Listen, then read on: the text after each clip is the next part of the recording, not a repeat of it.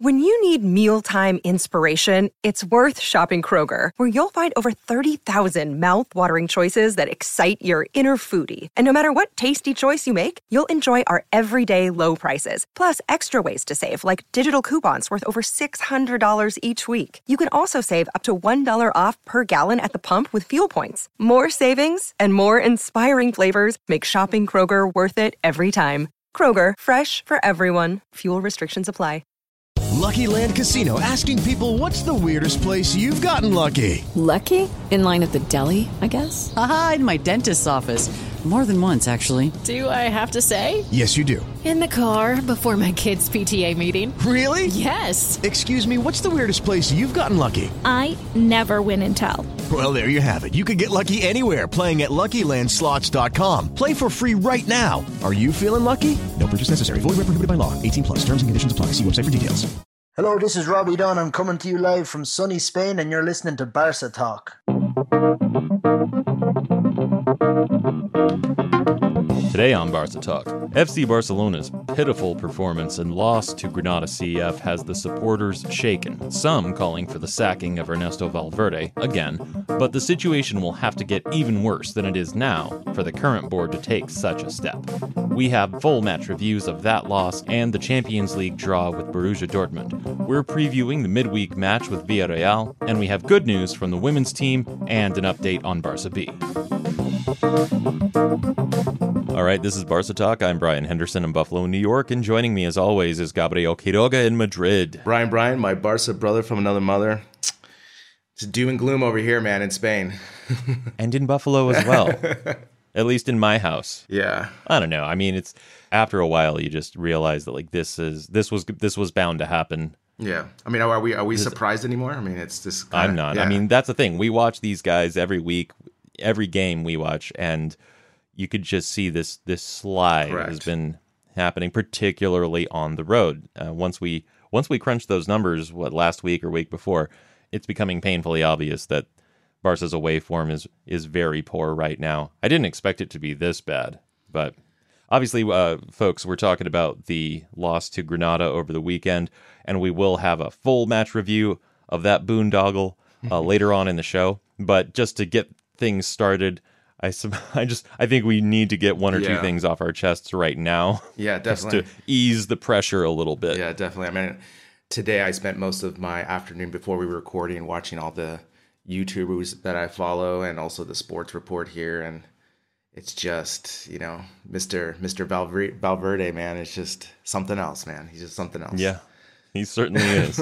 And well, okay, so here's the interesting stat about this season's start so far is that this is the worst start to La Liga Barcelona have had since the 94-95 season.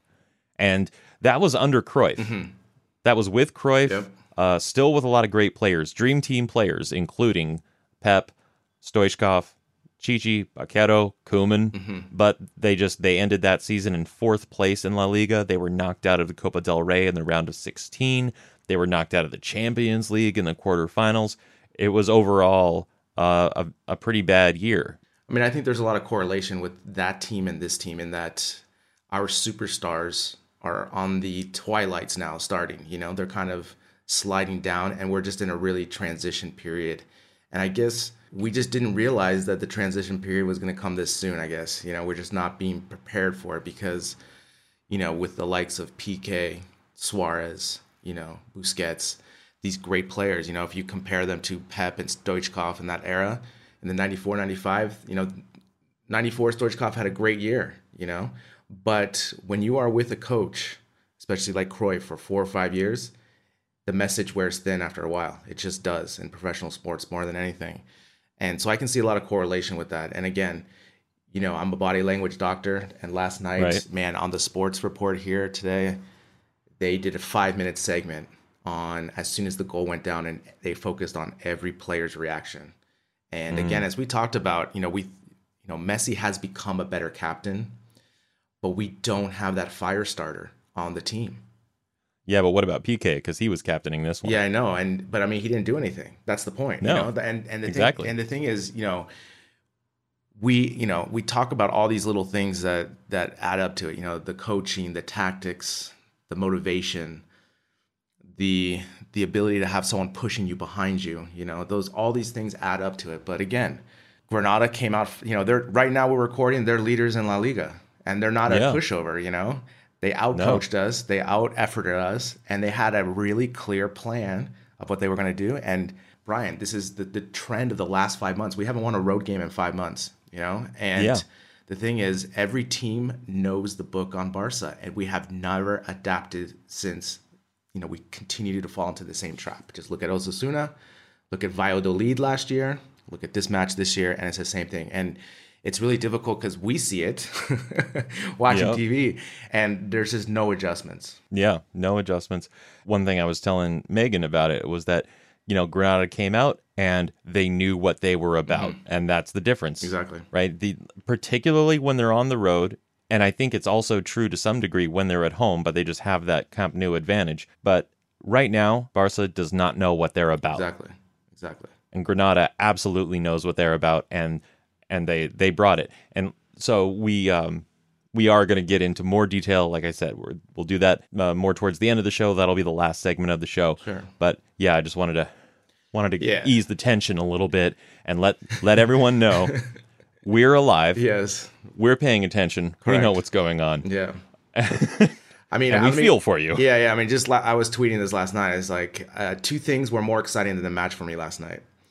My Domino's pizza tracker and just watching the tweets. I was just watching the tweets of everyone just being so frustrated. I mean, to me, that was more aesthetically pleasing than was on the field. And again, we're frustrated because we know the team has talent and we want the team to succeed. And that's why we're just so, La Liga right now is so up for grabs right now. And especially we're recording this before the Sevilla Real Madrid match. And if Sevilla win, Zizou could be out of a job, man. So, this La Liga season is really topsy-turvy. There's a lot of good teams that are surprising at the moment.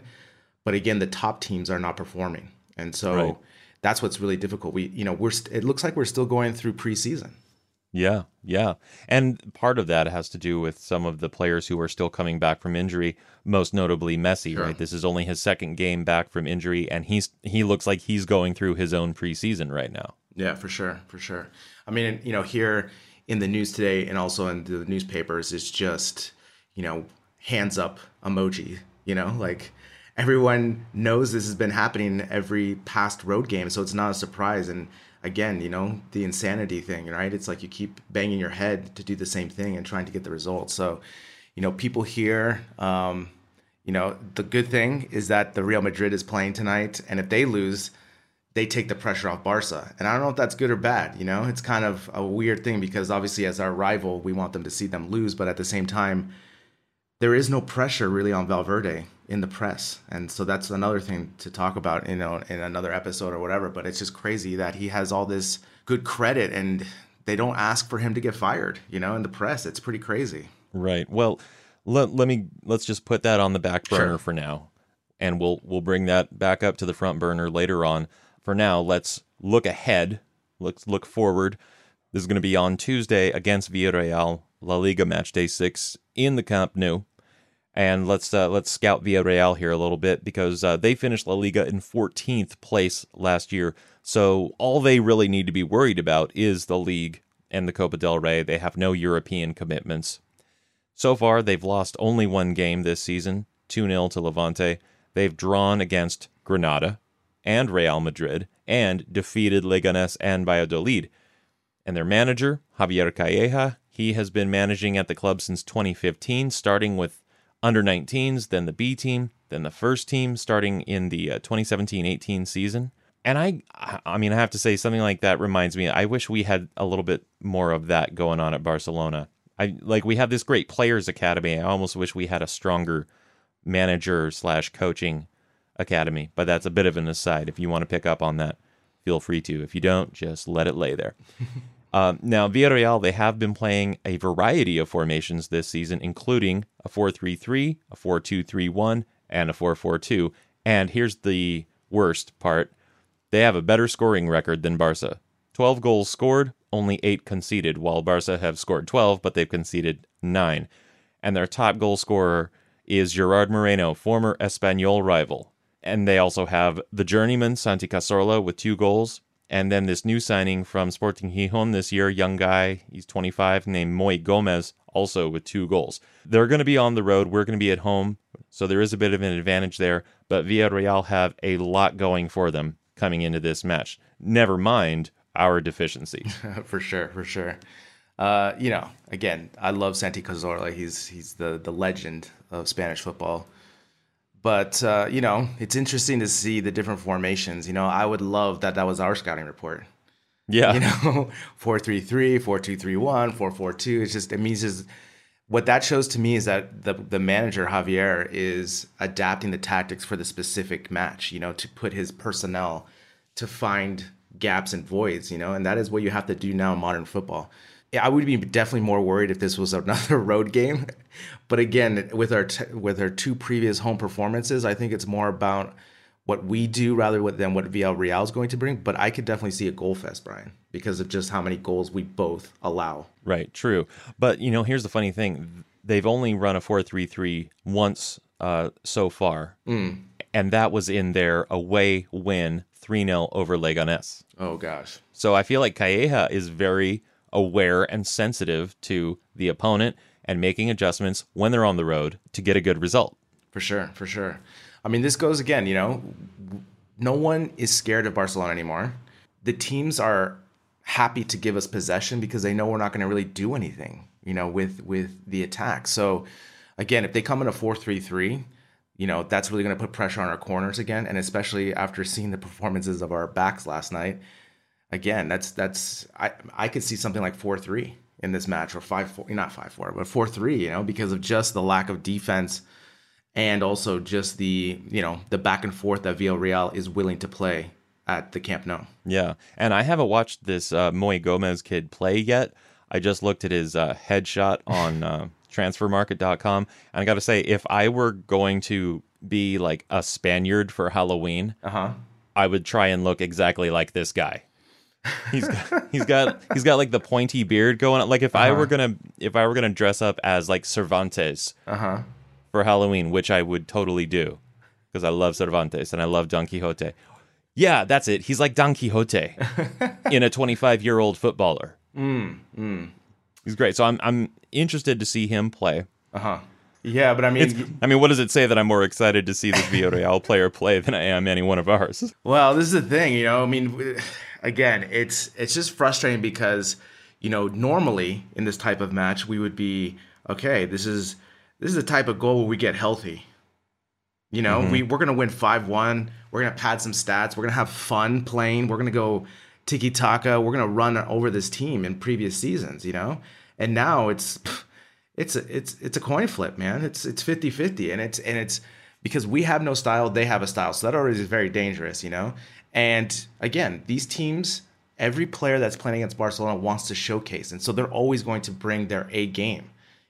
During the season, most of these players are average or above average compared, to other La Liga players. But when they play against Barca and Madrid, they really bring their game. And so we're always going to get their best punching, their best puncher's chance. And so I'm just, every game now, I'm worried, because I don't know what's going to happen. And until I see more games that we are trending upwards, I can only be nervous about this game.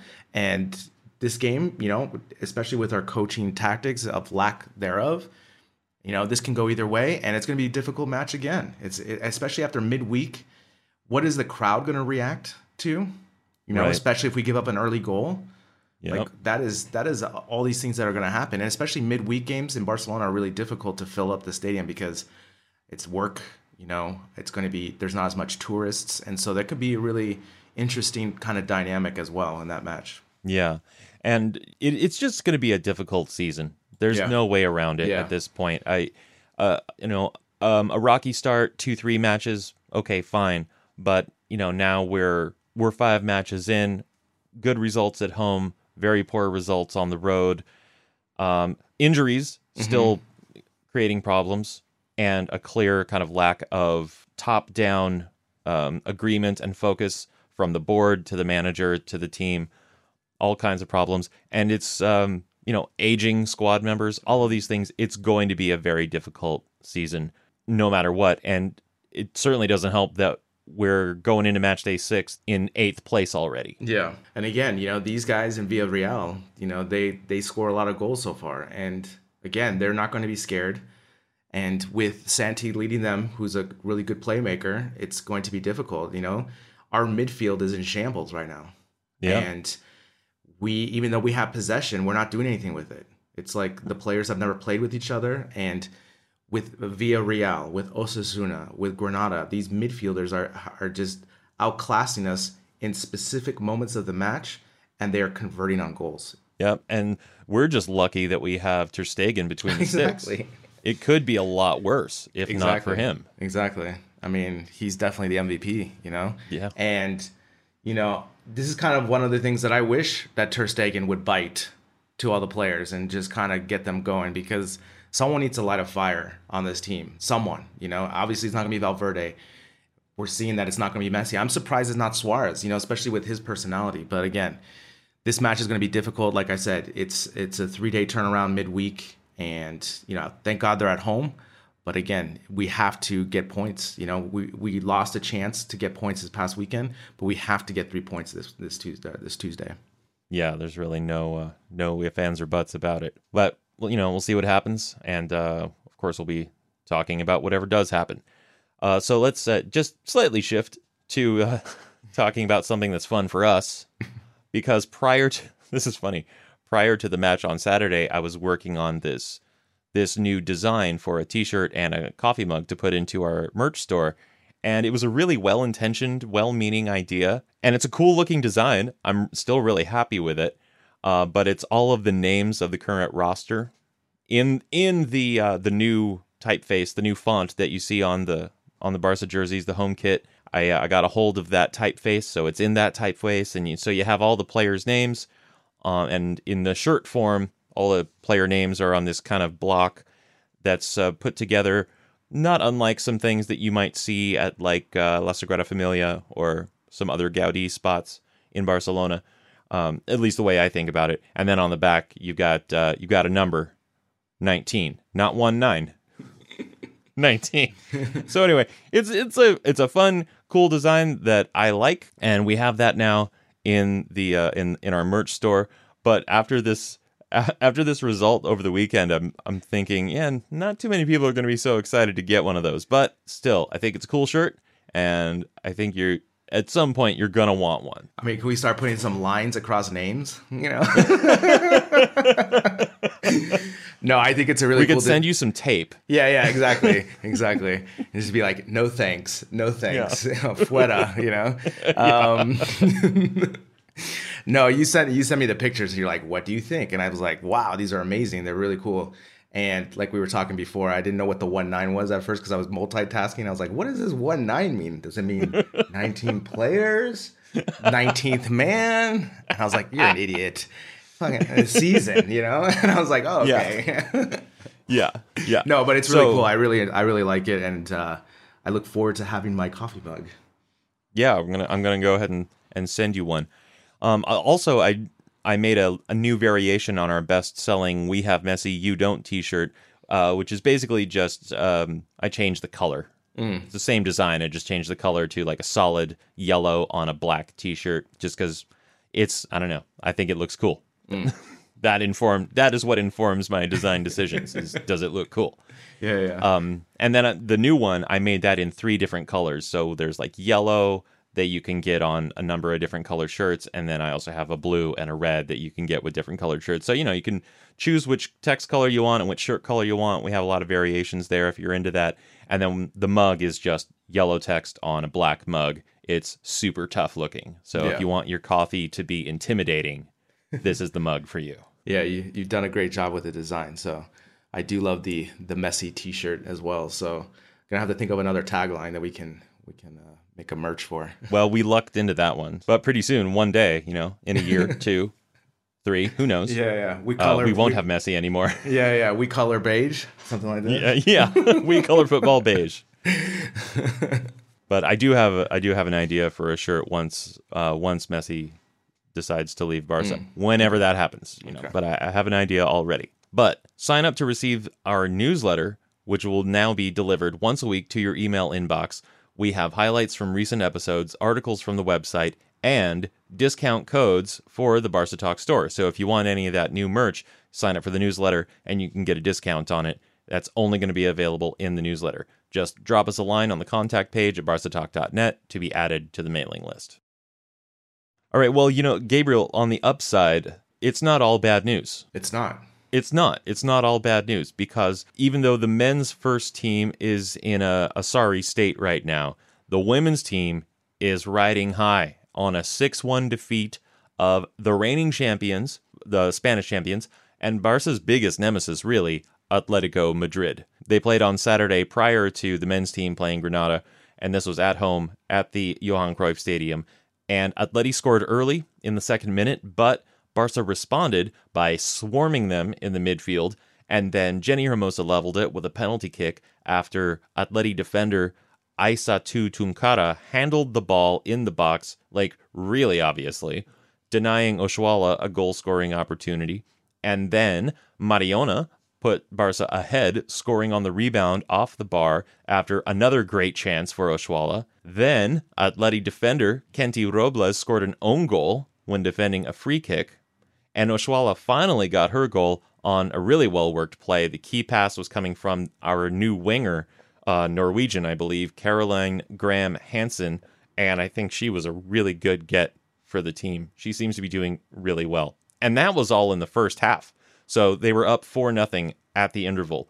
The club's own summary of the match describes the second half as a Barca monologue. Apparently, Atleti were just not in it at all in the second half. Tunkara was sent off for a second yellow. The game was already won, but it was really just a question of how many more goals Barca would score, and the answer was 2. Oshuala scored her second after chasing down this long pass into space in the wing, and she set herself up for the goal beautifully with a clinical finish. And then Atleti midfielder Sylvia Musaguer gave up another own goal, and that finally put it at 6-1, the final scoreline. So the Femini are going into their second leg in the Champions League against Juventus this week. They won the first leg 2-0 in Turin, and now Juventus are coming to the Estadio Johan Cruyff. The Barca women have already scored 15 goals in that stadium, their new home, in only 2 games there. Yeah, I mean, I watched this match and it was, it made me happy, because, for the lack of tactical vision and attacking chances that the men have been doing, the women are the opposite right now. For me, this season so far, they made huge upgrades, improvements to the roster. And the other thing too, Brian, they're not playing scared anymore. Against Atleti the last couple seasons, they were kind of timid. They were kind of trying to figure it out if they deserve to be at that level type of thing, when you're kind of matching wits with a nemesis or a rival. Mm-hmm. And I think this match was huge because now 6-1, these women should not be intimidated by Atleti anymore. They can definitely go to the Wanda, or, when they play at the Wanda, to be able to put up good performance. And not only that, but do really well again in the Champions League. And this is without Martins in the lineup. And again, to me, their physicality is much improved this season. And also Oshuala. I mean, I was telling you beforehand, she reminds me of Luis Suarez in his prime. Like the way she bullies the defenders and is just havoc. Like she's your worst nightmare as a number 9 up there. That type of physicality up there. And man, she just had a really great performance. Just watching her make, set players up, and just really push that line in that 4-3-3. So it was a really entertaining game. That was my first thought. The second thought, we talked about this as well, is just the attendance. Again, really poor job on just trying to promote. The FC Barcelona main account only had 1 tweet about this game, and it was after the women won. And I don't know, again, we've talked about this. I don't know if there's a mandate that the men's account cannot tweet about the women's account, but that's got to change. It's so dumb. It's so, because again, all they had to do was tweet something on Friday and tweet something before Saturday about going to the mini estadio, and I guarantee they would have had more attendance because this estadio location and everything is perfect for families. It's cheaper. You get a chance to see the women. The women are a little bit more interactive with the crowd and so forth, and you can really build a following with families as well. Especially at this time. This was, I think, a 3:00 kickoff, so it was perfect right after lunch. Bring the kids, bocadillos. You're good to go, man. And they, again, we said the official stat was 4,000 and the stadium holds 6,000. But even when you're watching the match, there were so many empty seats. Yeah. They were peppered all throughout. Exactly. And the crowd that was there was excited. The highlights I saw, there was a lot of chanting, a lot of singing, a lot of excitement from the crowd that was there. But yeah, they could have done a lot better to fill all 6,000 of those seats. Yeah. And the other thing, too, the big controversy, too, here was Barcelona only streamed it on their YouTube channel and on Barca TV. And so Atleti filed a sanction because they were supposed to show it on local TV, like not just Barca TV. So that's another thing, too. It's just, Barca is trying to be this conglomerate with their media rights and all this stuff. And I get that. But at the same time, you're trying to promote the women, like try to get as much audience, just capture everyone. And again, it's just fascinating to me because they're doing a better job here in Spain, obviously promoting the Liga Iberdrola, but it's still just baby steps, it's still baby steps. So ways to go. Yeah. So very exciting match from the Barca women. Very disappointing from the club. Is that a fair assessment? Yeah. I thought you were stopping there. No. I'm just getting started. Particularly because I want to go back to Oshuala for just a second. Because not only is she physical, but she's fast. Mm-hmm. Like really fast. She's intimidating because she's tall. Yeah. She's got height. She's got skill on the ball. Great finishing. And she has that presence, that physicality to her game. She has a lot going for her as a number 9. For sure. And the other thing, too, is since the other wingers keep their spacing, unlike the men, it opens up so many spaces in behind to have scoring opportunities. I mean, when I played as an attacking forward, I never played this style. It was never my style to play this physical.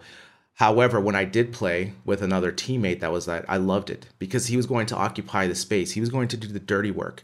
And she does that so well, right? And so the 2 center backs for Atleti were so concerned with her and she was bullying them. There was one where she just, I don't know, on the first penalty where she kind of just pushed the girl aside and just got the ball. And it's like, wow, where was this fight last year? It just wasn't there. We were always kind of delicate with how we handle these situations. We were all, I'm like I said, especially with Atleti, because Atleti had such a, with their record against us, they were always kind of the better team, And so this game really breaks that myth. And especially, I think, since it's a newer team, right? It's a lot of new players on the team. I think that also helps, too, because they don't have the memories of the last 2 seasons against Atleti.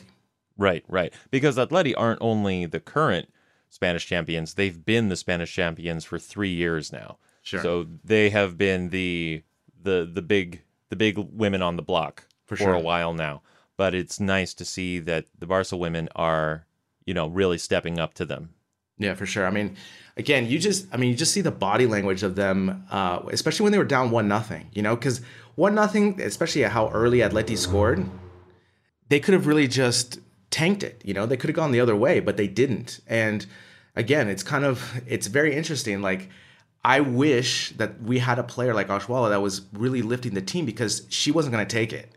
And she basically set the line and everyone followed. And the midfield had a really good performance. We had really good possession. Obviously, when they were down 10 men, we were just exhibitioning. We were just like, right. Ole, who's going to score, And that's always fun for the team. But again, this is a really great win because, again, when you beat your rival after you could not beat them in so many chances and to beat them in this way, it's like there's a new guard and there's a new team. And now Atleti has got to be worried because their stranglehold on the Liga is not going to be the same. No, not at all. It's going to be much harder for them this year. The Barcelona B team has had their own struggles with the start of the season, and the story of how La Masia has been restructured with the hiring of Patrick Kluivert to head up the academy may encourage those lamenting the recent fates of La Masia's products and the B team's results. Here now to tell us more about all of that is Max Bluer. Pep Segura, Barcelona's general manager who was in charge of La Masia, was given his marching orders in July. He carried the can for the club's failure to integrate any youth teamers into the first team in recent years. Before this season, Brian's beloved Sergi Roberto was the only academy player to have established himself as a first teamer in recent years. He made his debut way back in 2010 and still doesn't have an established position yet. Players like Bojan, Cristian Tello and Gerard Deulofeu all seemed like they were on their way to stardom at some point, before falling along the way. Such state of affairs is unsustainable, And at long last, Bartomeu and the board saw that something was going wrong at La Masia, and that it needed a shake-up. Not only were talents failing to break through and establish themselves, but the lack of a pathway to the first team saw some of our brightest stars try their luck away from the club. Jordi Mbula and Robert Navarro headed off to Monaco, and Sergi Gomez is now at Huesca in the second division, on loan from Borussia Dortmund. All three were big stars within the youth team setup, and their loss was a big blow to the club and to Pep Segura's authority and status as head of La Masia, making his sacking almost inevitable. And so the club turned to Patrick Kluivert, and the early signs were encouraging. According to Sport, the Dutchman is making sure to sign the most exciting 14 and 15-year-olds to new contracts in an attempt to avoid other clubs turning their heads. But it's not just Kluivert making a difference this year. Ernesto Valverde has shown much greater willingness to put his faith in youth this season. The obvious case is Ansu Fati, who has repaid Valverde's faith in him in spades. And while the manager's hand may have been forced to some extent by injuries, it still takes bravery to give a 16-year-old such a leading role. The other man to benefit from Valverde's renewed trust in youth this season is Carles Perez. After excelling for Barça B last year, for whom he scored 9 goals and got 4 assists, Perez has also been thrown in at the deep end, and, although not as spectacular as Fati, has looked right at home. Valverde's trust in these two is a radical change from last season. Now this is pure speculation, but I think the man known in Spain as El Chingurri, or Ant in the Basque language, has come under pressure from the board to play more youngsters. There was much internal debate within the club over the summer as to whether El Chingurri should continue after the debacle at Anfield, and I'm convinced that one of the conditions that the board attached to his continuation in the job was that he blood more youngsters. Should be noted, though, that Valverde's new faith in youth doesn't extend to Carles Aleñá, who started the first game of the season but was hauled off at half-time and hasn't been seen since. Rumour has it that Aleñá was on the point of a loan to Betis on the final day of the transfer window, and seeing how little playing time he's getting at the moment, that might not have been such a bad idea. Barça B have had several games since we last spoke, a 1-0 loss away at Egea, and 2-2 draws against Nàstic de Tarragona, and the ever-amusingly named A.E. Pratt. That means that Garcia Pimienta's team have won just once in the opening 4 games of the season. Not an ideal start for a team that really should be near the top of the table, when it can count on the likes of Ricky Puig, Abel Ruiz, and Iñaki Peña. In terms of play, the boys dominated all 3 games, but as is so often the case with youth sides playing against men, they lack the cutting edge in both penalty boxes that their midfield play deserves. Guys like Jorge Cuenca or Ronald Araujo experienced Segunda B last year and know what it's like, but newcomers like left-back Sergio Iquieme, Ludovic Reis, and the boys promoted from the juveniles will need to adjust as quick as they can to an unforgiving division where chances have to be put away. There is no better example of the unforgiving nature of Segunda B than the 1-0 loss away to Egea. Our boys dominated the game, with Egea getting nowhere near them, and the goal seemed inevitable.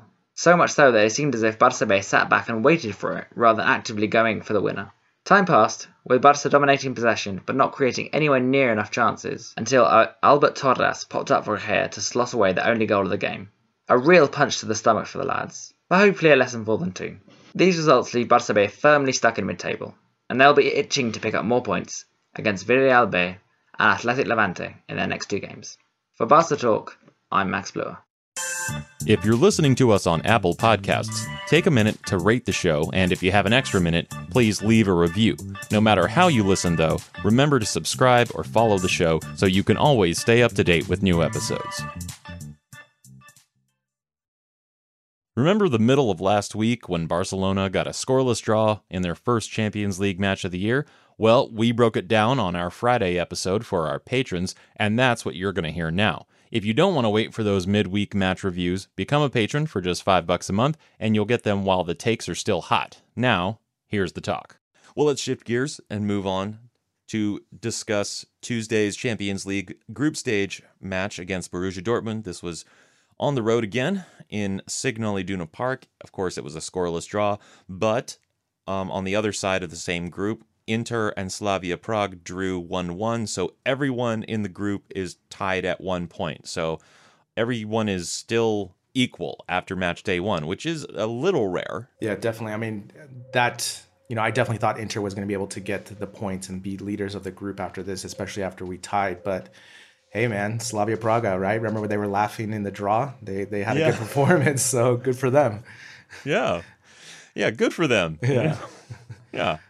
Yes, I mean, the key stats on this match were, actually kind of saddening, really, because the possession was 59 for Barca, 40 1 for Dortmund, and the shots on target were kind of sad for both sides because Barca only managed 7 shots and only 1 on target. And Dortmund had 13 shots with 4 on target. Thankfully, we had a man between the sticks taking care of business, and they both actually were like passing pretty accurately. So I mean, from a neutral's perspective, it was actually a pretty fun, exciting game if you're okay with not seeing goals. So there was that, or really shots for the most part. Right? Yeah, shots on target. Yeah. But before we really get into this, I don't know what you saw. I don't know when you started watching. And for anyone out there listening, if you tuned in really close to kickoff, you might have missed this. But I tuned in a little bit on the early side. And in the stadium, prior to the teams coming out and the lineups and all of that, they were playing You'll Never Walk Alone. And everyone in the stadium was singing along in the stadium before the match. And that was some serious trolling. Serious. Did you catch this? Yeah, I did catch it because, if I have time, they'll have the pregame and they'll definitely show the stadium, and they do a really good job of that. So yeah, the commentators start talking about it, and they were laughing and having a good chuckle. And of course, on Twitter, people were noticing as well. So that's just a really, really good home crowd. I mean, that is not only are their chants really good, it's a tough place to play, but just those type of things just make that crowd just above and beyond, just doing those little things to really troll other teams. Yeah, well, yeah, they certainly have a sense of humor in their trolling. Yeah. I mean, because I was livid when I heard that. I was so mad.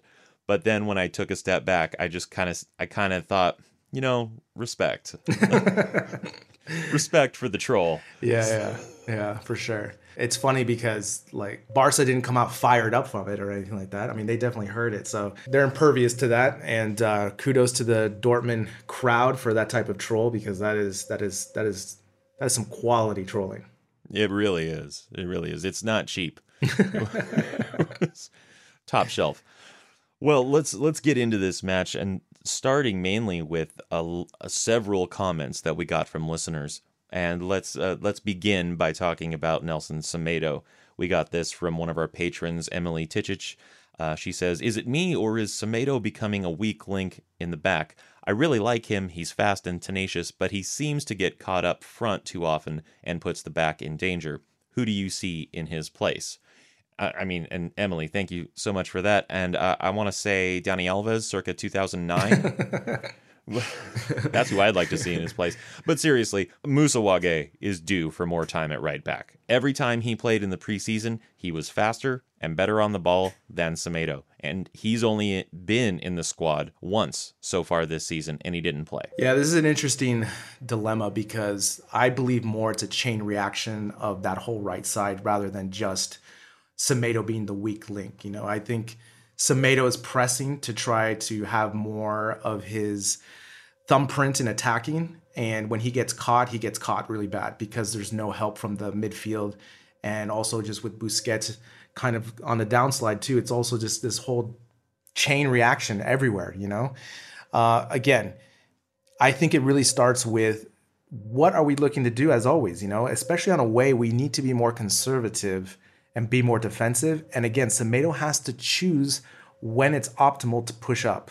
That is really where he's still struggling to find, because as we've talked about, Lenglet and Piqué are still brilliant, but they lack in speed. And as we've seen so many times, when they get caught off them two, it's just a whole chain reaction. Semedo's trailing, Alba's trailing, and we just don't have the discipline, and we rely on Ter Stegen to make these glorious saves. It's going to happen where Ter Stegen can make the saves, but in April and in March, when these games are razor thin, we cannot have the same strategy. No, sir. I mean, I would argue that we really can't have it right now. Yeah, exactly. I mean, yeah. And the thing is, it's interesting because it's always going to go back to this. You say Wagu, and that's fine, or Sergio Roberto, because I think he has a better possession game, and I think we need that more right now, just to have a little bit more stability in possession and actually making runs down the right side. But whoever we put right now is not the answer. I mean, we have faults in each of those players. And, it comes back to the formation and defensive responsibilities by the midfield. Right. Yeah, true. It's not all on Semedo or whoever's back there. It's a more holistic, or at least a whole right-sided thing. Sure. Yeah. All right. Now moving on to Luis Suarez, we've got a couple of things about him. This from another patron, Hamza, who says, once Dembele is 100% fit, should Luis Suarez be on the bench and Griezmann plays as number 9? Because his performance wasn't very good during the game. Suarez can come for the last half hour and hopefully score 2 goals every game like he did against Valencia. Totally separate from that, another one of our patrons, Francis Tony, says, how does EV break the news to Messi that his best buddy can only be a super sub from now on? I was so livid with this selection because, again, don't get me wrong, Suarez has been the best number 9 in the last 10 years in the world. He's been amazing with the goal outage, right? But 10 years. Exactly. That's a lot of years. And he's just coming off injury. Right. I don't understand this old school way of thinking of he's the highest paid number 9 on the team. He's got to start. Right. Because what effect did he have? How many bad hand passes? I was driving me crazy, Brian, because him out there is like almost playing with a man down. Just in that game. If you look at the game, right? Because if we look over against Valencia, what were some of the things that we highlighted about Griezmann, even though he didn't score? His defensive pressure, his ability to come for the ball and pass and make correct decisions. Suarez does not do that. He's just old now, and he is not as youthful to spring forward and shield the players as much, right? And against Valencia, he got 2 shots, 2 goals. That's great. But at the same time, Valencia was not playing as hard as they were in the beginning. I would prefer to have Suarez come in for the last 15 minutes. I think we're going to get the best out of him because ultimately Griezmann being the top point man is going to benefit us way more in the long run of this season, especially defensively and not losing the ball. Yeah, because a fresh Suarez in the 60th or 70th minute versus a tired defensive line at that same point in the game, he has a slight edge there. Exactly. But from kickoff, he has an edge at first, but he loses it. I mean, he nosedived from 30 minutes on, right? Yeah. He was walking, barely running, barely doing anything. And again, to me, it's just like you're playing a man down up there. If your philosophy is trying to win the ball back aggressively because of back pressing, you need to have Griezmann up there. Suarez just cannot do it anymore. I would rather have Suarez come for 15 minutes hard, and he's going to be great at that. I mean, that's why I don't understand why he wouldn't be more up for that, and I don't understand why Valverde doesn't go to that. Especially in this match, coming from injury, we get this false sense of security, like he came back because he scored 2 goals, but those 2 goals weren't really, he was standing in one, and the other one, he just happened to be in the run of play, but it wasn't because of his amazing ability to run away from defenders. Right. Yeah, he's not able to get into spaces the way he once was. I want you to make a note, like when they're playing against Granada this week, how many times he has it back to goal and they pass to him, how many times he waits for the ball compared to when he attacks and goes to shield the ball. Especially in this game against Dortmund, against Hummels, Hummels is a world-class defender. Bunch of times he waited and tried to use his physicality to wait for the ball, and 4 times out of 5, Hummels or the other defender got around him and was able to intercept the ball. Yeah. Now, turning to the subject of Barca's overall style, I'm going to put that in quotes. We got this on Twitter from @GreasyFever. I feel like that's another podcast right there. Greasy Fever, just all about Griezmann. Like a whole other podcast entirely. Not an episode of this one, just a whole other podcast every week. Greasy Fever. So Greasy Fever says, considering how the big teams did on the day, I'm glad we did way better. And Barca did it by putting in a younger team than most big teams that played. Let's hope as the chemistry in the midfield builds, the risk-taking from the mids also increases chance creation. We've talked about the style, how it continues to deteriorate. We don't have tiki-taka. We don't use the right players in the right position. Again, this game is a complete carbon copy of everything that EV is doing wrong when they're just slight adjustments and we get a better performance from the team as a whole. As we just talked about putting Suarez back in straight from injury against champions. I just don't get it. It's like, for example, when you come from an injury and then all of a sudden coming into this super pressured game where everyone is playing at their top peak already and you put Suarez out there, it's just, we're falling behind. But just talking about the style, again, it's driving me crazy because, what style are we playing? Right. It's like we had 1 shot on goal. and we're supposed to be happy about that. You know, it's No, like we should never be happy about just one shot on goal. exactly. And I ask you this, Brian, if we were Athletic Bilbao and we did a 0-0 tie at Borussia Dortmund, I would be over the moon. Right. I'd be like, oh my God, great result. We did enough. We held it. We did great. We were scrappy. But again, this is FC Barcelona. We have world-class players. Put them in the right position. What video are you watching prior to matches? What tactical advantages are you finding? Again, we talked about this. Finding Nemo. Yeah, exactly.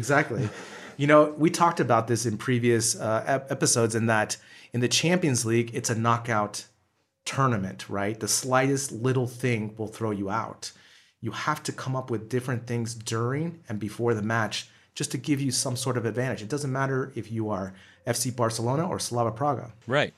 And you know who agrees with you about the style degradation is at Donny Carabatso 2 on Twitter. He says Barca's style degradation corresponds with their performance decline. No transition orchestration, no tempo, no use of space, slow and steady. Why is this board so complacent with giving fans ugly Athletic Bilbao football? Not to be too melodramatic, but just add Raul Garcia chopping away at ankles and Barca is there. Is it fair to say in this match that Suarez was the Raul Garcia, just like lopping around? And I mean, I would kind of prefer having Raul Garcia in this match because at least he would have given you more effort on defense, you know?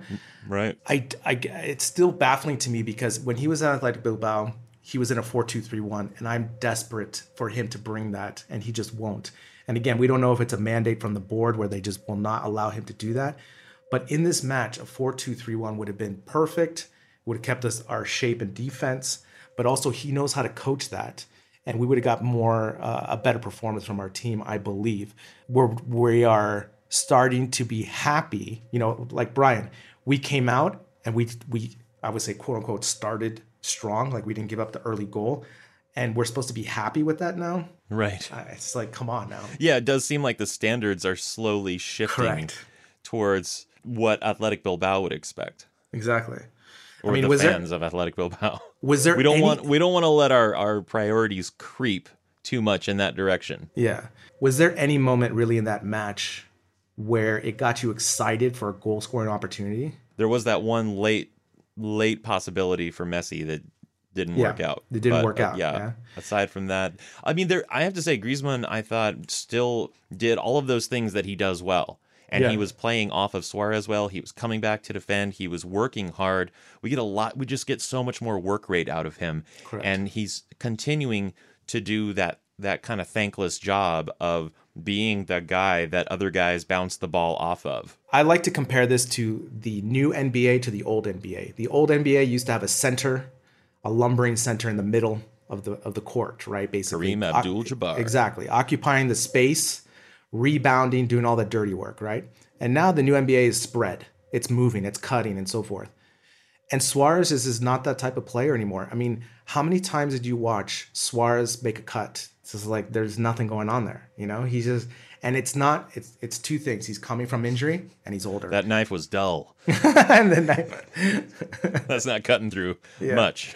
Exactly. And that's the thing, you know, it's just we had the one scoring opportunity from Messi in the 90th minute and maybe another one in the 60th minute, and we barely did anything. You know, it was just more kind of just pushing the ball around and doing that. Yeah. But the other issue that comes up about Griezmann comes from another listener on Twitter at Jubang, or maybe it's Yubang. Might be a soft J. I don't know. But they're saying Griezmann is a player that fits into a system. Barcelona has no system with EV, so now we have to depend on individual talent to pull us through. So my question is, do you think it would have been better to have bought Neymar instead of Griezmann? No. I mean, again, we can't go backwards anymore. We have Griezmann, and I actually, if we're going to pick the two, I would rather have Griezmann in that Griezmann's work rate and defensive pressure is much better than Neymar's. So again, and like he's also slick on the ball. He has finishing. Sure. He doesn't have as much flair or brilliance as Neymar necessarily, but I don't think that's absolutely what we need. Yeah. I get Yubing's point, though, that if your whole strategy is just to rely on individual talent, then the only way to win, the only real solution is to get the most talented players. Because if that's all you got going on, you have to just get the most talented players. I mean, I definitely agree with this because this is what's happening in the last 2 to 3 years under EV, where he's not making adjustments. He just rolls out what he thinks are top talent, and he's not coaching them to put them in the right positions to make adjustments. And so there's a lot of credence to this in that, poor Griezmann, he's playing left and then he has to play center. And, it's almost like, Brian, what instruments do you know how to play really well? The saxophone. Okay. Well, I want you to play piano this weekend. No. I know you're you not can. going to enjoy that. Exactly. You know how to do it. You're going to get through it, but you're going to hate every minute of it. And I'm not going to get the best out of you for my band. Right. Right. And more importantly, you're going to hate every minute of it. Exactly. And this is what Evie does with putting Griezmann on the left and starting Ansu Fati on the right wing, which blew my mind. What was he expecting? That's, again, it's not putting the players in the best position. I would have rather seen Perez start because he is a right wing. I mean, poor Fati, he's just trying his best, but he's not a right wing. And yes, maybe he's a more talented player than Perez, but you have to put the players in the right positions. And that goes back to, just overall rotation, as we're going to talk about a little bit more. Yeah. Two other quick ones from listeners. This is from @Vivek_Kule10. How should EV/Barca tackle away goal issues in the Champions League? I mean, does he mean, in this question, does he mean our away goal issues? I think so. And I think what he's basically saying is, how do you get just that one goal? Yeah. Well, I mean, let me ask you this. Do you think EVE was happy about this result? Anytime that you answer this question, I don't care who you are, unless you know him personally, you're projecting. So of course. I understand. I'm projecting onto Valverde right now, and I'm projecting onto him that, yes, he's happy with this. I would agree. I think he was doing shots after the game and saying, hell yeah, we got the points. And again, unfortunately, he's still in the small club mindset where these type of things are victories for him, right? Mm-hmm. Because, Brian, he didn't lose the game. Right. And he can always point to that. But as we talked about his away record and the away goals, again, it's just, if you're going to be super defensive, pitch shutouts. And I'm down with that. But we don't do that. I would rather just go for it, because we're not going to be defensively amazing. So let's just go for it, throw everything at it, and let's win 4-3. Right. Yeah. Let's just, because if you turn it into a shooting contest, if we have the right players up front, they're more often than not, we're going to win that. Exactly. Yeah. But speaking of which, our last comment comes from @MilletMay687. The question is Messi, Suarez, Griezmann too slow of a front three? And just let me say right off the bat, I think that Suarez is too slow in the front three. I think Griezmann has a perfectly acceptable amount of speed, and Messi is not as fast on the long run as he used to be, but he still has such an incredible change of pace. I'm going to disagree with you. I think we are too slow with this threesome. Yeah. And it's just controversy. I know. Obviously, with Suarez, we both agree on that. But I just think Messi is definitely a step slower. And for sure. And in this question, I was thinking about this, and I thought, wow, this is a really good question, because if you compare, and I know it's really hard to compare because of age, but you compare the Liverpool front three to this front three, I mean, it's track me for Liverpool. They are all over us on that. And so that's what I would just compare. Now, obviously, we get different set of skills with these front three that other front threes cannot provide. Obviously, Messi's brilliance, Griezmann's work rate and his ability, and then Suarez's tenacity, right? But again, as we talked about in the beginning of this, I just believe Suarez just needs to be a second half sub. I would much rather see Messi, Griezmann, and someone else, whether that be Dembele when he's healthy, Fati, or whoever else. Perez. Yeah, Perez. Yeah. Well, this is my talking point. He hasn't come up yet, and I think he needs his due from this match, and that's Marc-Andre ter Stegen. This guy makes 4 saves, including stopping a penalty kick, and even better, catching his own rebound off that save. Yes, he was well off his line, and the application of VAR is still a joke in many instances, but, honestly, very few referees would call for a retake in that scenario. That's just one of those weird parts of officiating culture as I observe it. Also, keep in mind the circumstances of the penalty. Semedo takes down Sancho at the end line. Sancho was not in any kind of scoring position. And the tighter you hold the goalkeeper to the stay on your line part of the rule, the more you're giving the kicker a free goal.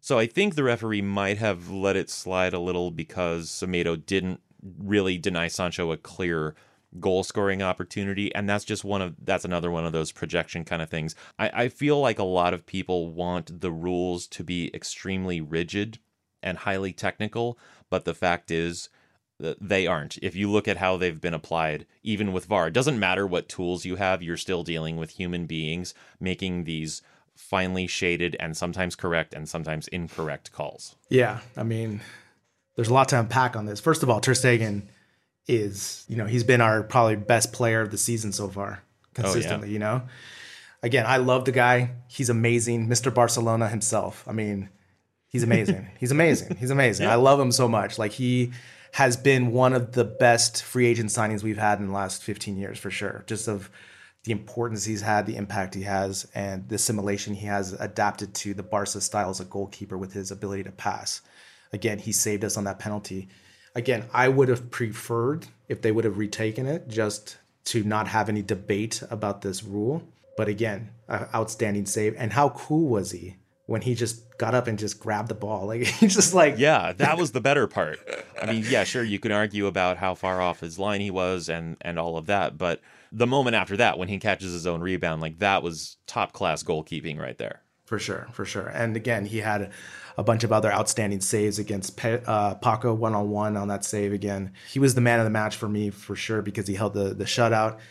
But again, Brian, I hate to beat a dead horse with the rotation, but what is Semedo doing at left back? Well, there weren't any options. Oh, Junior really? Firpo's injured. Well, I thought Firpo is not injured. Maybe he's not injured anymore. I can double check that in a second. But yeah, I can say this: he wasn't on the bench. Exactly. He wasn't on the squad at all. Exactly, and that's what I'm pointing to, right? Like, I understand Firpo may have been coming from injury, but I believe he was healthy enough to be on the squad. I'm just baffled by the emergency lack of planning that EV does for these situations. We had 3 center midfields on the bench. Yeah, exactly. It's really more about how he stacks his bench. It's very odd. And part of it is because I was looking at the squad sheet, and I really think it has a lot to do with the fact that he cannot accept a bench that doesn't have Vidal on it. Exactly. He just can't. All right, so in this match, that means other guys get left out. And Yeah. you're right, Firpo is back from injury. Yeah. He's in the clear. And in fact, I think I saw in the Messi footage of them training just before this match, he took down Firpo on a play. It was great. So yeah, Firpo was fit. He could have been on the bench, and he wasn't. Speaking of fullbacks, Wagué could have been on the bench. He wasn't. So let me ask you this: with the bench, for example, Alba gets hurt, right? Has Alba played every minute so far? Yes. Now, in those home games where we won 5-2, why not throw Todibo a bone in there and just let him play the last 15 minutes and just see what you can get? Because you already have the game in hand. And you're telling me that Todibo isn't fast enough to recover or physical enough? I mean, he gives you other things that Alba doesn't on that side. And I think he's athletic enough to cover that, Right, and even if he's a little out of position, which he would be, Yeah. in that scenario where you already have the game, why not use him to give Alba a break? For sure. I think he's our most versatile defender to play center back and wings. I think he's, especially in a spot emergency like in this situation, I personally would have felt more confidence with Todibo out there, just what I've seen so far, than having Semedo playing completely out of position on that left side. And again, in this penalty, Brian, there is no reason. I mean, it is always amazing to me on defense, the lack of awareness of where they are on the field and angles. There's no reason to lunge. Like, he wasn't doing anything. He was going to pull the ball back and try to go and restart the play. Semedo goes and tries to lunge and take the ball. What is the gain in that moment? If Semedo wins the ball, all of a sudden it's a rebound and it's a 50-50. So just play good defense, be in front, and we have Ter Stegen to see the shot if it comes through. And that's the other thing that I was going to say earlier about Wagué. I did mention that he is actually a touch faster, I think, than Semedo. He's definitely better on the ball. He has more of that, La Masia action going on in his play. But also, he tends to make better decisions, I think, than Semedo. Semedo sometimes doesn't make the right decision. And giving up the penalty is a perfect example. Yeah, I totally agree. But again, if we go back to this, the bench situation, it's like left back and right back, we need to have a sub for those players because we cannot afford to put a Sergio Roberto on left back. It's completely out of position. Like we talked about with your analogy playing piano. It's difficult. You can do it. I always remember like when I look at this lineup, when I used to play FIFA and I just wanted to play that star player on the field, but I would just put him at fullback, and it would work. It would work, right. But you still lose some points of, what he can do on tackles and stuff like this. And I just don't understand Valverde. What about this other one, this other move, taking Busquets out? In the previous 3 matches, he doesn't take him out. And then all of a sudden, the 60th or 70th minute in this match, he takes him out. Like, I tweeted, I was like, I don't understand this guy at all. And the reason, like for example, and then he puts Rakitic in the center. Did he? Yeah, for the first part. And then De Jong and Artur start rotating around that. But again, it's just, why didn't he finish this match and not the other match? There's no strategy, Brian. Like we talked about in the Valencia match, take him out with 20 minutes left. You would have had a much fresher Busquets, but then he takes him out, puts Rakitic in, and then we're slower. So it's like, what are we doing here? The best way that I can summarize Valverde's choices is that they are always, now that after 2 years now, sure, they're almost always confusing, but also almost always predictable. Yeah. That's not a good combination. It is not a good combination. Predictable in that he's always going to the opposite of what you want. Right. Well, I don't know. Sometimes he makes an obvious choice, putting in a like-for-like player, that sort of thing. Sometimes it's that. But, honestly, I guess I would say I was a little surprised that he didn't put Vidal in. Yeah, I know. Me too. Again, we talked about this. Again, Ter Stegen was the man. My last little talking point is the Messi quandary because, we've talked about the 4-3-3 and having him not be a full-on right winger is a detriment to our team. Yeah. To the team. Yeah. And if there's any guy who is all about the team, it's Messi. Yeah. If you sit him down and you have an honest talk with him about how you see him being able to help the team, and you say, if you're over, stay out on the right, this is going to be the best thing for the team, he will do it. Yeah. Again, when he came into the game, the same thing happened again. We had no balance on the right, too much traffic up the middle, everyone trying to find Messi and trying to have Messi save us. And that's just not a good recipe, especially in these tight matches when you have really quality defense that knows how to play against him. If you want him to be the playmaker, put him in the middle, but you have to put someone on the right. Yeah, exactly. Or have him as the right wing, but don't allow him to come back to the ball because once he comes back to that ball, everything's void. And that left back did not have to do anything for 25 minutes. And that's not good. Not good, yeah. That's my bombshell of a conclusion on that. As my friend would say, that's good not. Good not. Real quick fire Champions League roundup. PSG over Real Madrid. Great performance from PSG, 3-0, 2 goals from former Real Madrid player Angel Di Maria. So really quick, obviously here in Madrid, Brian, they are panicking big time because Zidane said it was lack of intensity. But if I watched the match, it's not that. It's lack of tactics, lack of talent, old players, and I love it so much. It's so great because not only did they treat Navas horribly, and Navas got his little mini revenge in this match, but man, they have a big problem because one thing I've, just from watching Real Madrid with Zizou, they are not a tactical team with him coaching. And that is one thing he has to do. And you know what he did today after their amazing performance? He gave him the day off. Yeah. They earned it. They deserve it. You know why? Because they exhausted all their intensity last night. Sure. Even though there wasn't nearly enough of it. Yeah.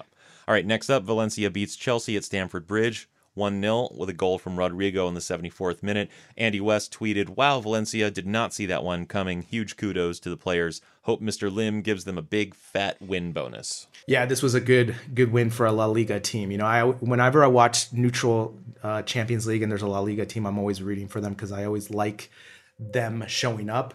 And this was a really nice goal by Rodrigo. They got the good result.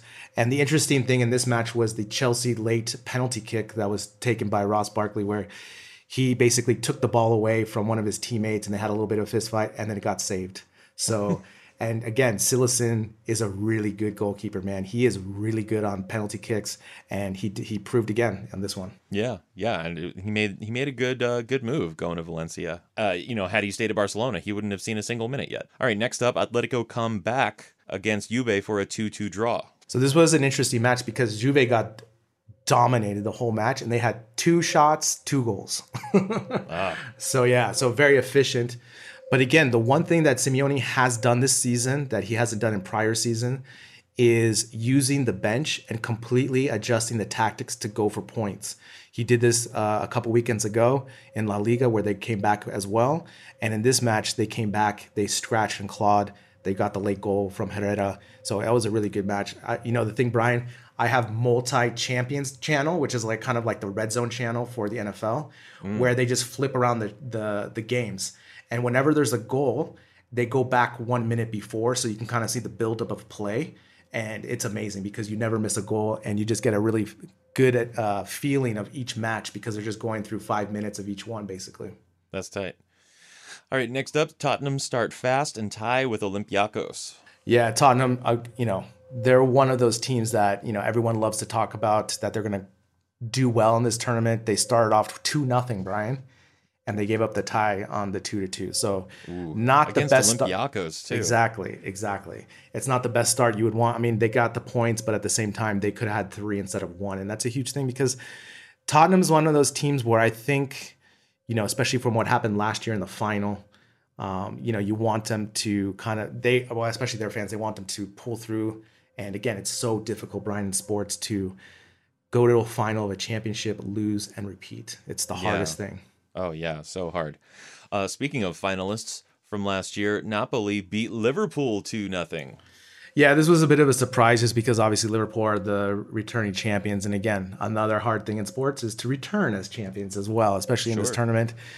This was at Napoli. I watched parts of this match. Napoli had 2 late goals but I think Liverpool will be fine because they have such a certain identity of the way they play. But one thing, Brian, they cannot afford any injuries to their back line or their front 3. If anything of that happens, they're going to really suffer this year because as we've seen with Man City, with their center back that's going to be out for a couple months, they are lacking in defense. So Liverpool just they have a lot of games they're going to play, and they don't have the deepest bench. Well, I mean, that's what we thought last year going in, and bench players came off in that semifinal, and I mean, they gave it everything they had. So, I mean, I think if nothing else, they do have a very good motivator in Klopp and a good tactician. For sure. But, if Van Dijk misses a month or 5 weeks or Alisson misses 4 weeks, all of a sudden that's a whole different team, And in the Premier League with how physical it is, that could happen, So it's always, remember, that's one of the other things that's really hard to repeat is to be injury-free again and have everything go right. Become a patron of Barca Talk to get an enhanced listening experience. Double the weekly episodes, no calls to action like this one, and no commercials, plus bonus content, all for $5 a month. Find a link in the notes for this episode or go to the support page at barcatalk.net to sign up for the patron experience. So we put this on the back burner earlier on in the episode. Let's bring that up to the front of the grill and fire up this talk. Yeah, let's do it. This was La Liga match day 5 against Granada, of course, in the Nuevo Los Carmenes. It was, as you probably know, a 2-0 loss. And like we mentioned, come Sunday morning, Granada were at the top of the La Liga table while Barca were sitting in 8th place. Just to run down some key stats, because this will tell you some things about this match if you didn't actually watch it. Barca had a lot of the possession, 73.6%, but only 8 shots, and only 1 of them were on target, while Granada took 9 shots, and 4 of them were on target. Yeah. And even though Barcelona's pass accuracy was in the high 80s and Granada's was in the low 60s, it really comes down to that shots and shots on target stat that I think tells most of the story. And of course, there's the 2-0 score line. Real quick, what I want to do is, to begin with, is analyze the bench, because the starting 11 was pretty expectable. Obviously, Ter Stegen in goal. Firpo starting at left back because Alba's injured. Longley and Piqué again as center backs. Semedo at right back. And then the midfield, De Jong, Rakitic, Sergio Roberto, which I think is a combination we haven't quite seen yet. And then up front, we had Griezmann, Suarez, and Perez. But on the bench, we had Neto, Todibo, Arthur, Vidal, Busquets, Fati, and Messi. So to break that down, that's 1 goalkeeper, 1 defender, 3 midfielders, and 2 forwards. So to me, that bench implies a lack of confidence in the starting midfielders and forwards. Yeah, I mean, let's dissect this starting lineup. Like you said, Firpo starting was expectable, especially with Alba's. But again, for me, the Longley and Piqué, they've played a total of 540 of the possible 540 minutes so far. Right. And again, as we talked about rotation and so forth, I'm not saying Todibo would have done better than Longley or Piqué, okay? But I do know one thing. He'll be fresh, and he'll try, and that makes a big difference, especially in this type of match. We just look slow in the back, especially with Longley and Piqué. And again, the midfield, Brian, I don't understand what is going on here. What is going on here? It's like De Jong went up to Rakitic. Hi, nice to meet you. We're going to play for the first time. And it looked like that. I mean, how many times we have sloppy passing? The movement was off, everything. And you could say, okay, they're going to play for the first time. Let them ride it out. But again, as we always talk about, what is our overall goal? Are we trying to attack? Are we trying to defend? Are we trying to possess in a way? And to me, you have almost the same players, De Jong and Rakitic, in that they're not the most dynamic midfielder, right? They're a little bit slower, more physical, and that, right? And then Sergio Roberto, again, was missing from the match. Like, he did not make an impression at all. And to me, if we don't have Artur in the match, you can see the difference. We have no, as we call them, the metronome. We have no tempo passing, and we just look lost. And especially, Brian, it's been raining here in Spain for the last couple days, and that field was sloppy. And when it's sloppy like that, it's really difficult to have precision passing. Sure. And, I don't necessarily have a problem with the midfield, even though it was a new midfield, a new combination. I don't necessarily have a problem with it, but what you need to have is a system. Mm. You need some really clear, a clear systematic approach to how it's gonna work. And I just don't believe that it's there. It's not. I mean, maybe Valverde thinks it is, and maybe he's trying to train that, and maybe he's spending time on the training ground doing things that he believes are working that, but I don't see the results. No, it's on not. The field. It's not. And again, we're going down the same path with what we did with Coutinho. We're putting Griezmann in left wing. I mean, we spent 120 on both players. And this trend right now with Griezmann, we're going to ruin his career as well. I mean, because he's a world-class player. There's no denying that. He's a World Cup winner. He has proven at Atletico, where he was the man, scoring goals consistently, and at Real Sociedad. So there's no denying his output and his production. But to put him at left wing and to start Suarez again is just mind-boggling to me. Especially, what did Suarez do besides clog up the whole middle? Right. He is not holding the play, and he's not making runs. So what's the point? What is the point? Like I told you in the last episode, it's like we're playing a man down. Yeah. Because if you have someone that is not, especially a number nine that is not making those diagonal runs or pinching those center backs like that, or posting the play, holding the play, or going for headers, he's useless. Completely useless. And Griezmann is trying his best, his damn best. Yeah. But at the same time, again, like I told you, Brian, if you're out of position, you can only do so much. You're just not, he's always been trained and played up the middle because that's where he's the most effective. So I don't understand why we spent 120 to put him on left wing. Is it just for like a side piece, you know? And then all of a sudden we do all these rearrangement at halftime. Fati, Griezmann on the right wing now. We keep Suarez, and it's a debacle. Our system is a nightmare. Valverde just rolls out players. And the other thing too, Brian, is like with Firpo. Yeah, he made a really bad mistake, you know, and possibly you can say on that play, Lenglet got fouled and they should have called it. But just let Firpo finish the game, man. Like, we need to get his confidence up. And now what are we going to do? You just take him out at halftime, and now you've ruined him. And now we're going to play Semedo, who's a right back, at left back. Mm-hmm. Yeah, so there's a lot to unpack. I know, there. sorry. Let's go. You essentially went through almost all of my talking points. Sorry. No, that's great. It's just going to be one of those episodes. I just got like so much in my head right now, just listening and just watching, and I'm just fed up with it, just because it's just so frustrating because we have world class players, and it's just like I told you, it's putting the saxophonist and playing him piano. Yeah. Well, this is what I get for taking it off the back burner and putting it on the front burner. It was bound to boil over. Right? And it did. So let's simmer it down a little bit. All right. Let's simmer down.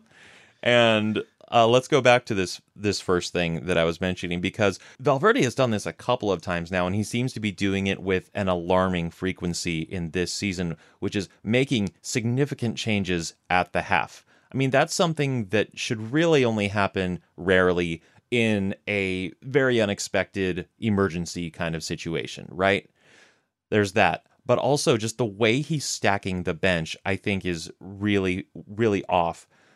Sure, you got to have one goalkeeper because you never know, right? Hopefully that goalkeeper is not going to have to come off the bench. But, God forbid, something horrible, essentially, happens to the goalkeeper, either an injury or a red card. You need a goalkeeper on the bench. So Neto's on the bench, fine. One defender in Todibo. And you mentioned how Lenglet and Piqué have both played 540 minutes out of a possible 540 minutes. Todibo has played 0. So I can't help but feel like that could be balanced out a little bit better. Maybe Lenglet or Piqué should be starting on the bench. I don't know, maybe not in this game, but probably in this game. Why not? Todibo, like you said, he'll go out there, he'll be fresh, and he will try. And Todibo is really good. Yeah. So I don't see what the problem is with playing him. But the main thing for me is you got 3 midfielders and then 2 forwards on the bench. Arthur, Vidal, Busquets, all on the bench. And again, Valverde just cannot imagine a squad that doesn't involve Vidal. I know. He can't let himself do that. Meanwhile, Carlos Alenia has seen no time since the first match. Hasn't even been on the squad more often than not. Yeah. Right? And then Fati and Messi. Meanwhile, Perez and Suarez are starting. And by the way, Griezmann has also played those 540 minutes as well. Yeah. So maybe he could use a break, actually. Yeah. But it just seems really indecisive, actually, and particularly showing a lack of confidence in the midfielders by having so many midfielders and not having it balanced out on the bench. Just like, why hasn't Moussa Wagué been on the bench? Why hasn't he been in the squad? Get him in there, because again, every time he played in preseason, he looked great to me. He looked fantastic at right back. Again, it's just we don't have the midfield for a 4-3-3 anymore. That's just the that's the fact, And I don't know why he won't deviate from that 4-3-3, because imagine if we're in a 4-4-2, then all of a sudden our midfield looks a lot stronger. But again, like you said, it's telling that he just makes these drastic changes. Not once, twice, 3 times already, it seems like, just coming in with 2 new players at halftime. And again, it's like, why don't you address those at the beginning of the match before, He doesn't have to put Messi. I get the whole Messi thing because he's coming off injury, but let's say just start Fati, Perez, and Griezmann. I think that would have been a really good starting point. You have 2 clear wingers and an active, healthy number 9. Right. So again, to me, it's always about Valverde just kind of thinking that the talent is going to override the tactics whenever he's playing La Liga. Right. Which is so strange because for years he managed an Athletic Bilbao side that had, over the time that he was managing, it went through phases of talent and how much talent they have and stuff. But it seemed to me that for so long, his entire time there, he always had to rely on tactics, on a system. And it's like he gets here, and it seemed like his first season he had a system, and we didn't necessarily love it. Yeah. But he had one at least. And I think the only beef that we had with it was that it wasn't a 4-3-3. And now looking back, if we ever criticized that, I think we were absolutely in the wrong. Correct. I'd agree. We were in the wrong, Yeah. Because we were stubborn at that time because we still had the midfield to really attack a 4-3-3 because Iniesta was still there, even though he was on the twilight of his Barca career. But, I'm willing to accept that. I wish that he would go back to playing a 4-4-2 sometimes, especially now at these tough matches at Osasuna and Granada, which I can't believe I'm saying. I would have loved to seen a 4-4-2 and be more conservative because at least we're in the game longer, All of a sudden we're down 1-0 after 2 minutes. And in Osasuna, the same thing. Valladolid the lead last year. It just seems we give up these early leads because either we're not geared up for it, but also we just have too many gaps all over the field. I mean, you just see it on the counters. We're just too much space, and we need to cover that up with the different formation. Right. So let's talk about Firpo, because he really did Firp it on that play, but he's 2 minutes into the first match he's playing after coming back from injury, having only played 9 minutes before this. After that, he started to get more and more into the game, and even though, he was taken out at halftime, I think that he would have gotten more and more into the match had Valverde just left him on. He would have ultimately ended the game better than Semedo in that position, I think. For sure. This is the thing too. Yeah, he made a mistake, great. But if I were to, tell you that Firpo made a mistake 1-0, all of a sudden that's game over for us, that should never be the mentality. I mean, especially with Barca's attacking talent and so forth. Yeah, he made a mistake, and yes, he did get better. He got his, especially in the last couple minutes of the first half, and yes, he's not going to wow you with his play and so forth, but also this is basically his first game playing since injury and since last season. So you just put him in there. He did make a mistake, but again, I would have rather just seen him play it out and keep that sub in your pocket, you know? And again, it's so funny how he is so quick to pull the plug on Firpo. And who was the other Barca B player that he annexed basically after the Copa del Rey? Oh, Juan Miranda, right? He's so quick to pull those guys and say, oh, you're not good enough to play in my system. But then he rolls out Suarez, for example, and lets him play 20 games in a row without scoring an away goal in Champions League, for example, or just his latest form right now, Yeah. You have to not be so biased. Firpo is important because he is the backup. I know there's a talent discrepancy between him and Alba. I know that. But putting Semedo over there is not the solution. I'm sorry. It's just not.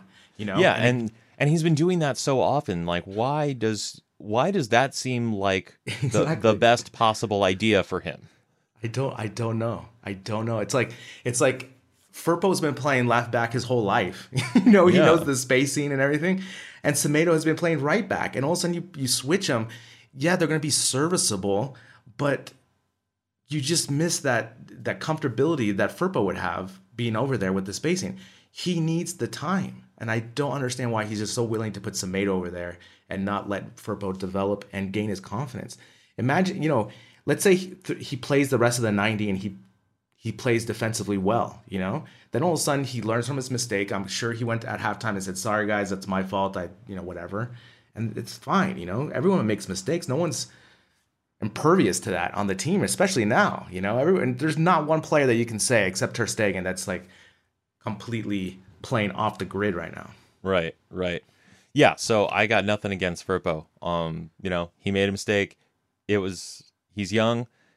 But that's also the good thing about it, is that he's young and he is coming back from injury, but he's going to be ultimately more fresh. Is he the next Alba? No. But that is not. But he played well at Betis. There's a reason that we got him. On the other hand, everything that's been happening the last few years in both the fullback positions is pretty irritating, because are we really better off with Firpo than we would have been if we had just held on to Digne? Right now, are we better off? Yes, we are. You think so? Yeah. I think that because if you keep churning that backup left back position, First it was Digne, and for some reason he wasn't good enough to back up Alba, so let's sell him to Everton. Now let's bring in Firpo. Who's next? Oh, I thought you said, are we better off holding on to Digne? No, I'm saying. No, sorry. Are we better off with Firpo than we would have been if we'd have just held on to Digne? Gotcha. No, definitely Digne. But the thing is, with EV not making the substitutions and just developing rotations. players. Yeah, the rotations and developing players, it's here or there now, to me, I just wanted to see Firpo finish the game because he needed it for his confidence. And now, what do you do now? He's going to go put Semedo on left back now for the rest of the remainder of Alba's injury. I mean, man, it's just that cannot stand, man. It cannot stand.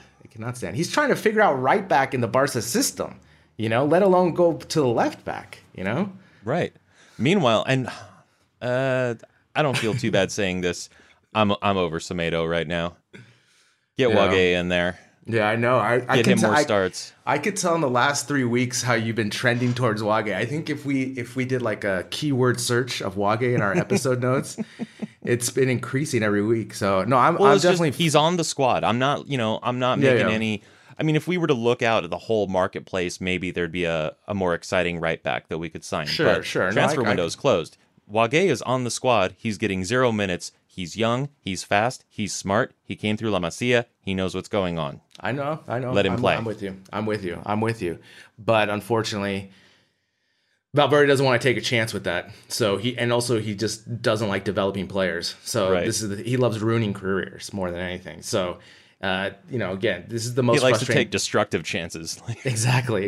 But this is the most frustrating thing because when you see the starting lineup, it's just you're just kind of what, where, what kind of, and that's your first reaction.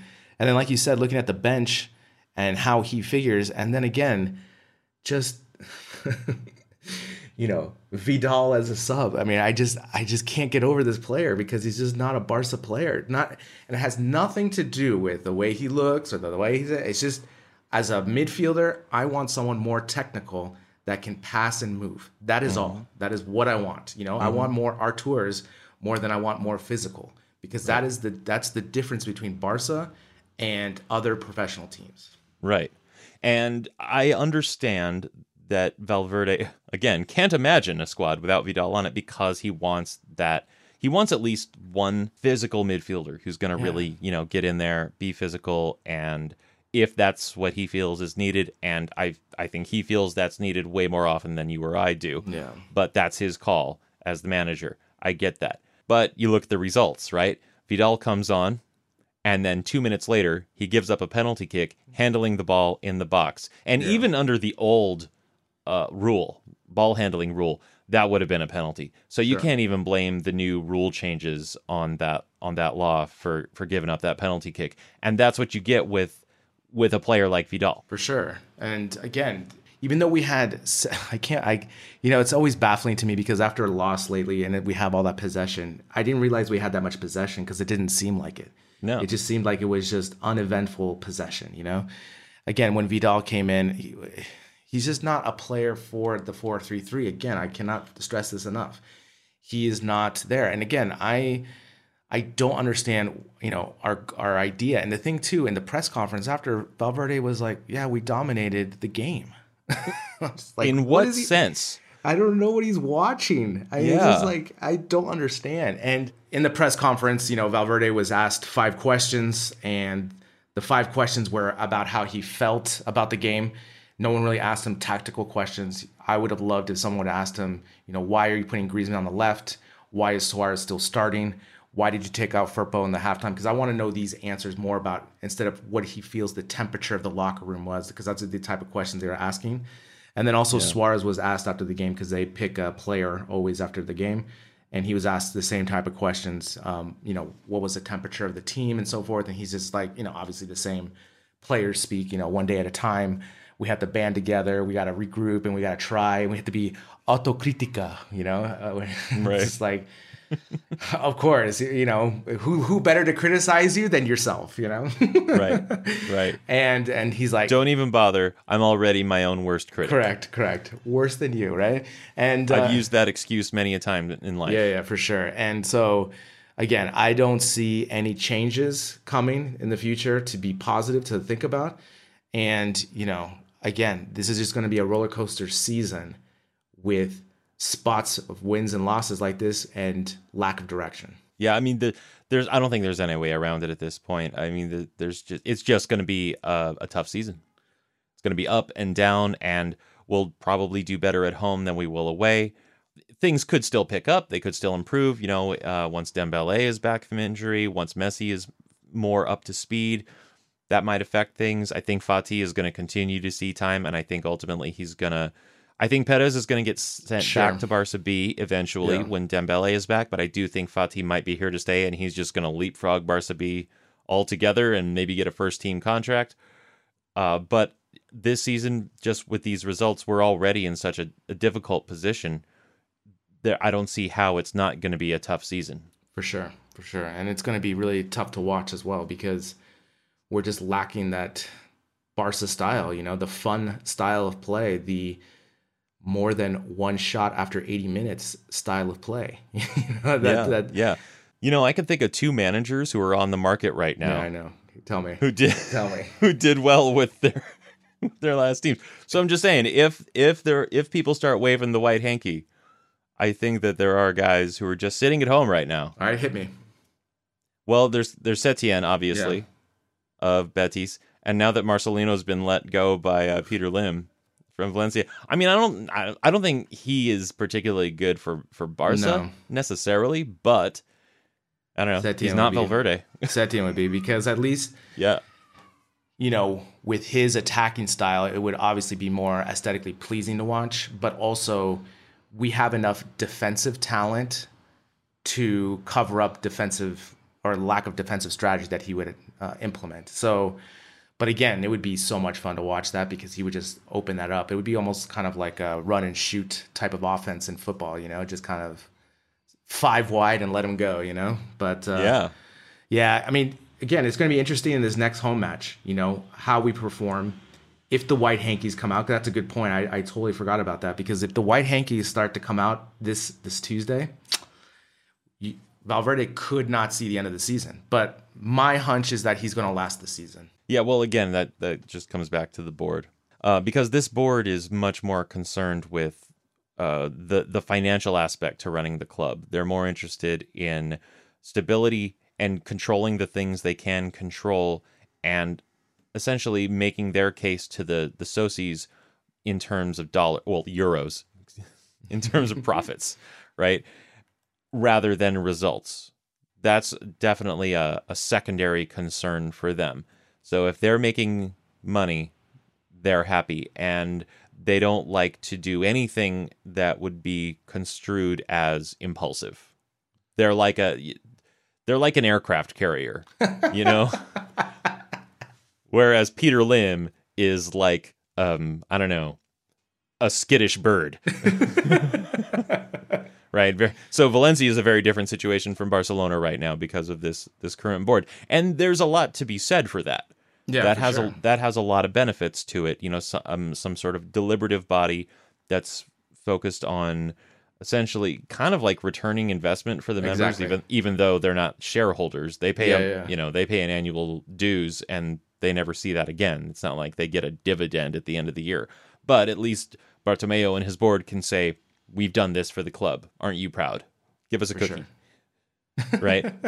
And we've done this financially rather than we won these trophies. They don't like to ride the wave of the inconsistencies of sport, which are natural. For sure. That's a really good point. The return of investment, because that's what it really is for them to show that, Again, think about the last transfers we've done of how much they've cost, and they haven't really worked out. So, I mean, like, for example, Coutinho and so forth, and it has not crippled the team financially, which is something to say. So, again, it's amazing how much money they're turning over there. They're their own money factory. And I just read, I think today or yesterday, that Facebook is starting a new app with FC Barcelona, like a subscription app. Yeah. And so, again, they're just a money machine over there. And so, like you said, a really good point. Like, they are just steady, right, of just making money. And they are the most successful board financially in Barca's history. And that is something to say. Now, on the football side, not so much. But yeah. You know. So I mean, and I'm not taking this position, but I'm saying if you're someone who really wants things to change at Barcelona, like you really believe that, and you know, I'm a little on the fence. There's some things that I don't like that I would like to see changed. I don't know how hard I'm going to fight for that right now. I am definitely in more of a wait and see kind of position. But if you're out there and you're thinking, I really want X, Y, and Z things to change right now, then you should organize with other people who feel the same way, and you should do everything you possibly can to eat into the club's profits. Yeah. Because that is where you're going to actually affect change. Again, sure. I am not advocating for that. Yeah. I'm saying if you advocate for that. Yeah. Not for you, sure. Gabriel. Anyone who's listening. Want to be absolutely clear here. Yeah, for sure. I mean, the hardest thing is, you know, since we are not socios, it's really hard to really have an influence anyway. I would say the second closest thing is the Peñas, the official Peñas, to mount something if they're really disappointed or unsatisfied with the way the team is being run. They can do stuff because with that partnership and the money that goes in between, especially American Peñas. But again, maybe buy just one less jersey. Yeah. one less scarf, you know? For sure. Or just get your Peña's scarf, because that's just their own thing. Yeah.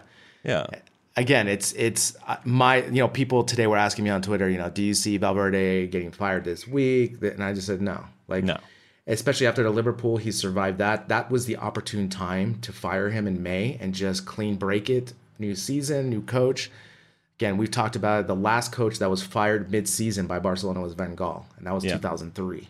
And that was a very volatile time in Barca's history and the transition and all that stuff with the board and so forth. So to me, I don't see him getting fired. So it's a reality. So you just have to face it that he's going to be there the whole season. The match we saw last night, we're going to see that more often than not on the road.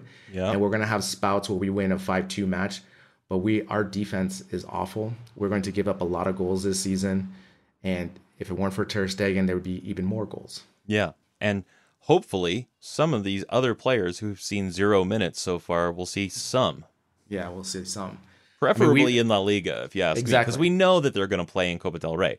But let's get them into those league matches. For sure. I mean, the thing is, you know, we brought in Firpo, we brought in Todibo. We don't know these players at all. I mean, we've only seen glimpses. And if they're good enough to be brought into Barca, they have to be good enough at some point, at some level. And they just have to be serviceable, you know, especially for a spot start, you know. Unfortunately, Firpo didn't have a good start. The great tweet that I saw last night, I need Junior Firpo to be Senior Firpo. I knew you'd like that. Yes, that's good.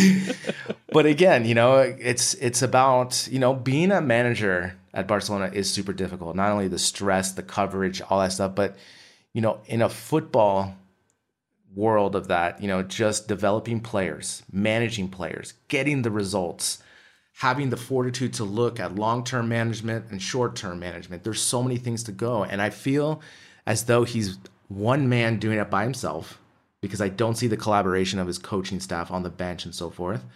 And I think it's a very small-time mentality where he still believes that the star players have to be the star players and they have to play every match.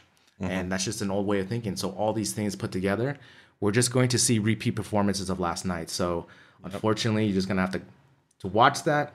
And hopefully we're going to get some better results and some more attacking. Hopefully our midfield gels a little better with the attacking. And I think the biggest keystone for this season to be a better season is Griezmann. Because if Griezmann can get his 20 to 30 goals, then that's going to be a huge difference for us. But if he's wallowing on left wing for one half and then right wing on the other half, it's another career that's going to be ruined at Barcelona. Yeah. Well, you know, I would say I'm looking forward to Tuesday's match, but I will say that I know that Tuesday is going to happen. Yeah. and I will watch that match.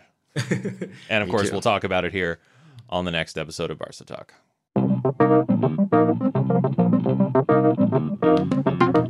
Thanks to Max Bluer this week. Barca Talk is a production of Sound It Media, written by Gabriel Quiroga and Brian Henderson, editing and post-production by Brian Henderson, social media and promotion by 2 Point Go. Until next time, Visca Barca. Sports Social Podcast Network. Hey guys, it is Ryan. I'm not sure if you know this about me, but I'm a bit of a fun fanatic when I can. I like to work, but I like fun too. It's a thing. And now the truth is out there. I can tell you about my favorite place to have fun. Chumba Casino. They have hundreds of social casino style games to choose from with new games released each week. You can play for free anytime, anywhere. And each day brings a new chance to collect daily bonuses. So join me in the fun. Sign up now at ChumbaCasino.com. No purchase necessary. VGW Group. Void where prohibited by law. See terms and conditions. 18+.